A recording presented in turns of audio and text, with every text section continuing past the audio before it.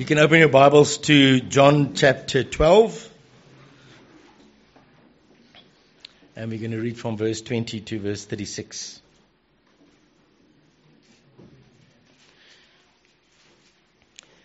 Now there were some Greeks among those who went up to worship at the festival. They came to Philip, who was from Bethsaida in Galilee, with a request. Sir, they said, we would like to see Jesus. Philip went to tell Andrew, and Andrew and Philip in turn told Jesus. Jesus replied, the hour has come for the Son of Man to be glorified. Very truly I tell you, unless a kernel of wheat falls to the ground and dies, it remains only a single seed. But if it dies, it produces many seeds. Anyone who loves their life will lose it, while anyone who hates their life in this world will keep it for eternal life. Whoever serves me must follow me, and where I am, my servant also will be. My Father will honor the one who serves me. Now my soul is troubled, and what shall I say? Father, save me from this hour? No, it is for this very reason I came to this hour. Father, glorify your name. Then a voice came from heaven, I have glorified it and will glorify it again. The crowd that was there and heard it said, it had thundered. Others said, an angel has spoken to him. Jesus said, this voice was for your benefit, not mine.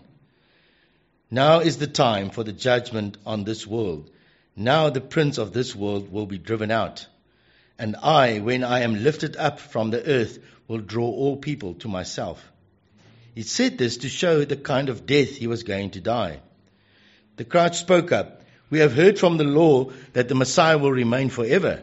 So how can you say the Son of Man must be lifted up? Who is this Son of Man? Then Jesus told them, you are going to have the light just a little while longer. Walk while you have the light, before darkness overtakes you.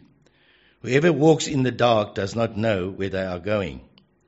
Believe in the light while you have the light, so that you may become children of light. When he had finished speaking, Jesus left and hid himself from them. Well, good morning. Lovely to see you all. Great. So picking up on one or two things that Ludwig did mention early on, it's a confusing kind of time to get together. How are you feeling this morning? What's going through your head? What's going through your heart? Are you joyful? Are you happy? Are you glad to be here? Or is there a sense of heaviness? This is a confusing time as we come together in a sense of celebration, but also a reminder that Jesus Christ died on a cross for our sins. It is a very interesting thing that we come to do together as we remember what Christ has done. This is, as we gather together, we are reminded that obviously Jesus Christ has died, but we come together in a reminder of something that we already know the outcome of. So in some sense, we have to say, well, it is a joy to be here together today because we know what we are going to celebrate on Sunday. We know that Jesus Christ is risen, and we will declare that he is risen indeed. But today, we declare that he had to die, that he went to the cross for our sins, and that he gave up his life for us. So we have to speak to some degree in how we already know. We know what is true. We've got the Word of God. We have been to many Easter services before, and we talk about this all year long to some degree. And so this passage this morning is really leading up to what we already know. Peculiar, but in some ways absolutely fantastic. Well, this morning I really hope to highlight something slightly peculiar from John's perspective and how he thinks about Jesus Christ. and what happened on the cross. Ludwig read the passage for us already. And there's a number of things that I just want to pick up for us that will help us to understand what is going on. At least the context of what's happening in this passage is you have this picture of people gathering once again. But notice what it says in verse 20. Now there were some Greeks among those who went up to worship at the festival. So as they're going to this festival, there are Greeks. It means there are Gentiles, there are non-Jews. They are gathering together as well. So among the expected people, there are the unexpected people. There are the Greeks. And what makes this quite interesting, at least in light of what we looked at last week in the Psalm, is that ultimately not only has Jesus Christ come to die for the sins of his people, but also for the nations and the peoples, for all people. So both Jew and Gentile. And here we kind of see this starting to happen. And not only that, but it marks a significant shift in Jesus' focus, if we can put it that way. So verse 21, in light of the fact that the Greeks are now gathering, he says, they came to Philip, who was from Bethsaida in Galilee, with a request. Sir, they said, we would like to see Jesus. Philip went to tell Andrew, and Andrew and Philip in turn told Jesus. Jesus replied, the hour has come for the Son of Man to be glorified. So with the approach of the Greeks, not only are the Jews kind of sitting around and wanting to learn and hear what Jesus Christ has to say, but now the Greeks are coming, and this triggers the hour of glorification. So as the nations are symbolized here as the Greeks are gathering, all, both God's people and the nations, are coming to him now, and that marks the hour that the Son of Man must be glorified. Interesting thing is that John chooses to focus in on this idea of glorification here. Because when Jesus says this, the hour has come to be glorified, what jumps into mind? What do you initially think about when you think and hear Jesus is going to be glorified? I know first, for me at least, looking at a passage like this, my head and my heart say, oh, Jesus glorified, meaning he's going to go and be seated at the right hand of the Father. He is going to do something fantastic. He is going to be glorified in a magnificent, amazing way. That's how we tend to read it. That's our understanding of a word like glorification. But John picks up on it in a slightly different way. Because as Jesus said, the hour has come for the Son of Man to be glorified. Jesus is speaking about his death. There is glory that is about to take place. Glory is about to come about through his death. And this is kind of countercultural. This flips everything on its head for us. Because when we think of death, we think it's the last hour, but not the most glorious hour. Unless you are some extreme sports fanatic that does something glorious before you die in the process. But right here, what is happening is John is picking up on the fact that what Jesus is about to do is going to be something that is going to glorify him. And Jesus says that the hour has come for the Son of Man to be glorified. So the title of this talk this morning is simple: The Hour of Glory. It is not an hour as we use an hour today, that we have been here maybe for an hour. Not quite like that, but it means the time. The time has come for the Son of Man to be glorified. He says in verse 24, very truly I tell you, unless a kernel of wheat falls to the ground and dies, it remains only a single seed. But if it dies, it produces many seeds. So now he begins to show what it is and why there is glory in what he is about to do. He is saying here that in order for there to be more seeds, one must fall to the ground and die. He must die. The Son of Man must fall and die in order that more seeds may come. This is glory. A plant is glorified by being able to make more plants. There is glory in that.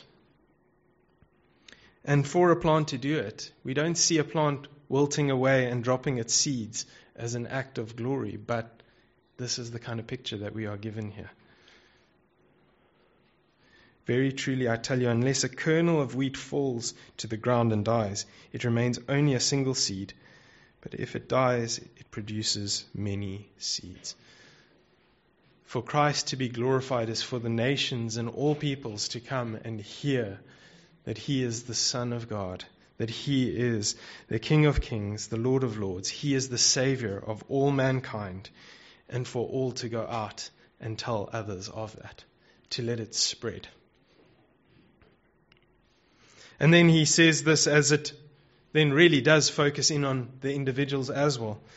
Anyone who loves their life will lose it, while anyone who hates their life in this world will keep it for eternal life. So he not only focuses on himself, but on a life and an attitude that is living toward Him, that is dedicated toward Him. Whoever serves me must follow me, and wherever I am, my servant also will be. My Father will honor the ones who serves me. And so Jesus is really highlighting for us just what it looks like. What glory looks like. It is an infectious glory, if we can put it that way. It spreads. It's a fantastic glory. Now let's pick up in the next few verses. Verse 27, he says, "Now my soul is troubled. What shall I say? Father, save me from this hour. No, it was for this very reason I came to this hour. Father, glorify your name." Then a voice came from heaven, "I have glorified it, and I will glorify it again." And so what's so incredible here is as we are seeing Jesus proclaim, He's saying, "Father, glorify your name." God's saying, "I have done it. I have glorified my name, but I am going to do it again through what I'm about to do with you." Jesus shows His humanity here for us as well, which I think is something we need to pick up in this passage, especially around a time like Easter. He says, "Now my soul is troubled." This is not a simple, easy thing for Him to go through. He is troubled. And what shall I say? Father, save me from this hour. No. It is not about what He would prefer, but instead for the Father to be glorified. So Jesus Himself shows us how He looks to the Father to glorify the Father. "Now my soul is troubled, and what shall I say? Father, save me from this hour? No, it was for this very reason I came to this hour. Father, glorify your name." The Son of God shows us His very heart, His humanity, but also His obedience. His obedience to the cross, His obedience to want to glorify the Father. And so the very hour of glory is not only for Jesus Christ and Himself, but glorifying all that He is, including the Father. It is for the Father as well who will be glorified. And then verse 29, the crowd that was there and heard it said it had thundered. Others said an angel had spoken to him. There's something real, audible, magnificent about that moment. But we really want to zoom in on this a little bit more on this next section. Verse 30, Jesus said, "This voice was for your benefit, not mine. Now is the time for the judgment on this world. Now the prince of this world will be driven out. And I, when I am lifted up from the earth, will draw all people to myself." And the first time looking at this, or multiple times, I keep wanting to think that this is talking about Jesus' resurrection. That when Jesus is lifted up, all nations are going to come to Him. When Jesus is lifted, that is the time. That's the hour when all nations will come to Him, and He will be glorified. The name of God will be glorified. But instead, when John uses this phrase, lifted up, it can be used as exalted, but John loves to use lifted up, meaning to be raised up, as in not raised from the dead, lifted up as the serpent was lifted in the desert. In the Old Testament, we have that account where the serpent is lifted up to deal with the snakes. And here, he's saying again, just as the serpent was lifted in the desert, so Jesus will be lifted up. And he says it here again, even more clearly. Jesus uses this phrase, and he says, "And I, when I am lifted up from the earth, will draw all people to myself." In that moment of being lifted up, being crucified, that is when I will draw all people to me. And if that's not convincing enough, it helped me to see it when I just decided to read on. In verse 33, he said that this is to show the kind of death he was going to die. This lifting up is the type of death that he would face. Jesus Christ would die by being lifted up. And in that action, in that moment, the nations would be drawn in. This is quite significant aspects of what is highlighted here. John is telling us something and capturing what Jesus has said here before any of this has taken place, at least as the reader follows the story. But here, it is in Jesus being lifted up that the nations are drawn together and ultimately the name of God is glorified. You see that? The hour of glory is in the lifting up of Jesus Christ. And obviously, as I say, this is what makes it so complicated for us, is we read that and we hear it and we think, well, that sounds fine. I can understand it because I know that's what happened. Jesus is nailed to the cross. He is raised up. People who believe have to believe that Jesus Christ died and that he rose again. And we know that. It's a truth that we know. And we're sitting here torn between having to be somewhat aware of the emotion that must have gone along with this, but also so joyful for the fact that we know that Jesus Christ conquered the grave. But there is the reality of the people sitting here listening to this. The crowd spoke up. "We have heard from the law of the law that the Messiah will remain forever. So how can you say the Son of Man must be lifted up? Who is the Son of Man?" There's already this frustration because there's uncertainty. It sounds confusing. The Messiah is supposed to last forever, and you're saying he's going to die. Then Jesus told them, "You are going to have the light just a little while longer. Walk while you have the light, before darkness overtakes you. Whoever walks in the dark does not know where they are going. Believe in the light while you have the light, so that you may become children of light." And when he had finished speaking, Jesus left and hid himself from them. It's amazing how Jesus is portrayed and how he does what he does. He's saying, I'm here. While I'm here, listen to what I have to say. Be solidified in what I'm declaring to you. Know what I'm saying is true. Before I go, make sure that it is ironclad, that you won't be shaken by what is about to take place.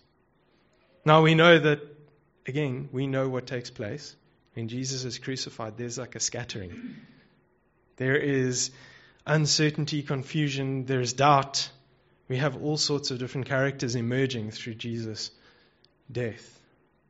And it's in his resurrection that he brings them back together and helps them to see what he was saying and to understand this reality. So it's difficult for us to look at this and not know what happens. But really what we want to pick up this morning is that through Jesus' death on the cross, as we come this morning on Easter Friday, looking at this moment in history and time in the life of Jesus, that in his death there is glory. There is glory because not only through his death he is saving lives from sin, but he is drawing in the nations. He is drawing in the peoples. He is glorifying the Father's name because of his incredible obedience to the Father. He is doing everything that we fail to do and that Israel failed to do prior to him. Israel was called to be a blessing to the nations. Israel was called to be this people that signify God's incredible glory and grace and love. And yet they were isolated or divided or whatever the circumstance within their history that you want to go and look at. And Jesus comes in and he is obedient. He is gracious. He is a blessing. He is doing things to the point of even being a sacrifice himself. So when we come together thinking about Good Friday or looking at the cross like today, we see that it is one of the most incredible and glorious moments. As the Father is glorified, as the Son is glorified, as in this hour the nations are included and drawn in. So today we rejoice in the glory that Christ endured on the cross. We rejoice in the glory that came to the Father's name. We rejoice in the glory that as we gather together, we are part of those nations that the gospel has extended to. And as we sit here, we sit in the midst of that reality that the Son is glorified as we gather today, as foreigners, as outsiders once, to his family. By us gathering here, we bring glory to the Son, glory to the Father, as he unites us as his children. The hour has come for the Son of Man to be glorified. And very truly, I tell you, unless a kernel of wheat falls to the ground and dies, it remains only a single seed. But if it dies, it produces many seeds. And here we sit as a testament to that today. May we rejoice, may we celebrate and give glory to the Father because of the Son and what he has done. And as we come on Sunday, we celebrate all the more because Christ is risen. And as I say, it's a difficult thing to preach just one side of this. We want to go all the way. We want to proclaim both his death and his resurrection. But sit today. Take some time again today. Just weigh up, what did Christ do for you and for those around you on the cross? And how is that glorious? Do you feel that that is glorious? That was his hour of glory. And there is more glory to come. There is glory in his resurrection. There is glory in his ascension. And there is glory as we gather like this in his name. Let's pray. Our gracious Heavenly Father, we thank you that as we can be here this morning, it is purely as a result of your incredible grace, your incredible sacrifice and willingness to give up your life as a servant, but as a king, so that others may have life, that others may come to know what it means to live in you.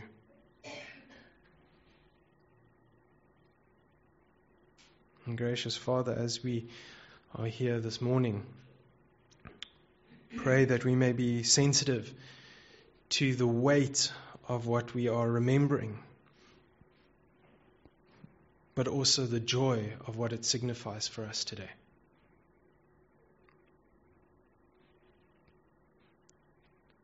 Father, I pray that we may truly find ourselves